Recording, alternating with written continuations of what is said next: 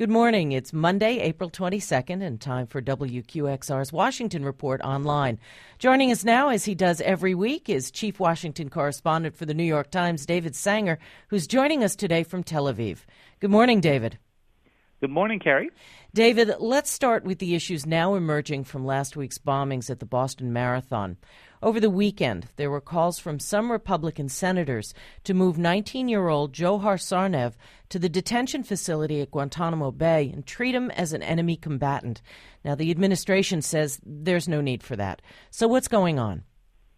Well, what's happening here is a revival of the old argument about whether or not the United States should treat anybody who's been suspected of a terrorist act as if they were picked up in the battlefield in Afghanistan or elsewhere and send them to Guantanamo Bay, or whether or not the civilian court should be used for this. I think the administration probably finds itself on stronger legal grounds simply because other cases of domestic terrorism, think of the Oklahoma bombing and so forth, have all been dealt with in the civilian courts, and because the foreign detentions are supposed to be limited to those cases where there were battlefield captures, and that's clearly not the case here.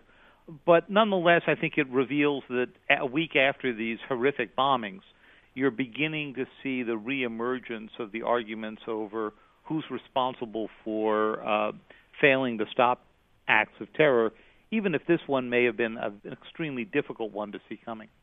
Now, David, you're in Israel, and that's a country that has seen more than its share of acts of terrorism. What lessons emerge from how the Israelis have handled that?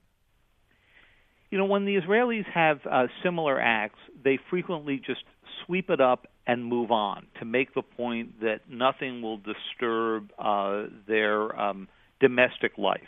And here in Tel Aviv, in Jerusalem, you saw many of those. They've taken many steps to reduce the number of bombings that take place inside Israel, and there haven't been anywhere near as many in recent times.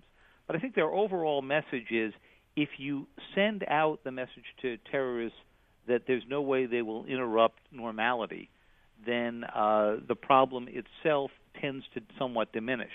But again, if it's a case of somebody who is operating largely without overseas control, and right now there's no great evidence that the Boston Marathon strike was anything other than in the imaginings of these two suspects, then these are very difficult things to stop. Finally, David, Secretary of State John Kerry announced over the weekend that the U.S. would double the amount of non-lethal aid to Syria's rebels, but still will not arm them. Is there agreement inside the Obama administration about this strategy? No, there isn't, and there really never has been.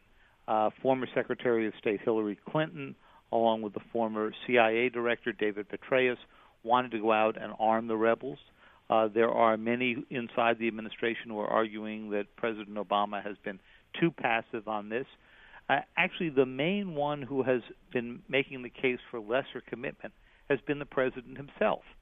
I think he feels very much that he was elected to get America out of wars and was not going to get involved in a civil war in which it's not clear how much you could aid the rebels since they're spread so far around in Syria.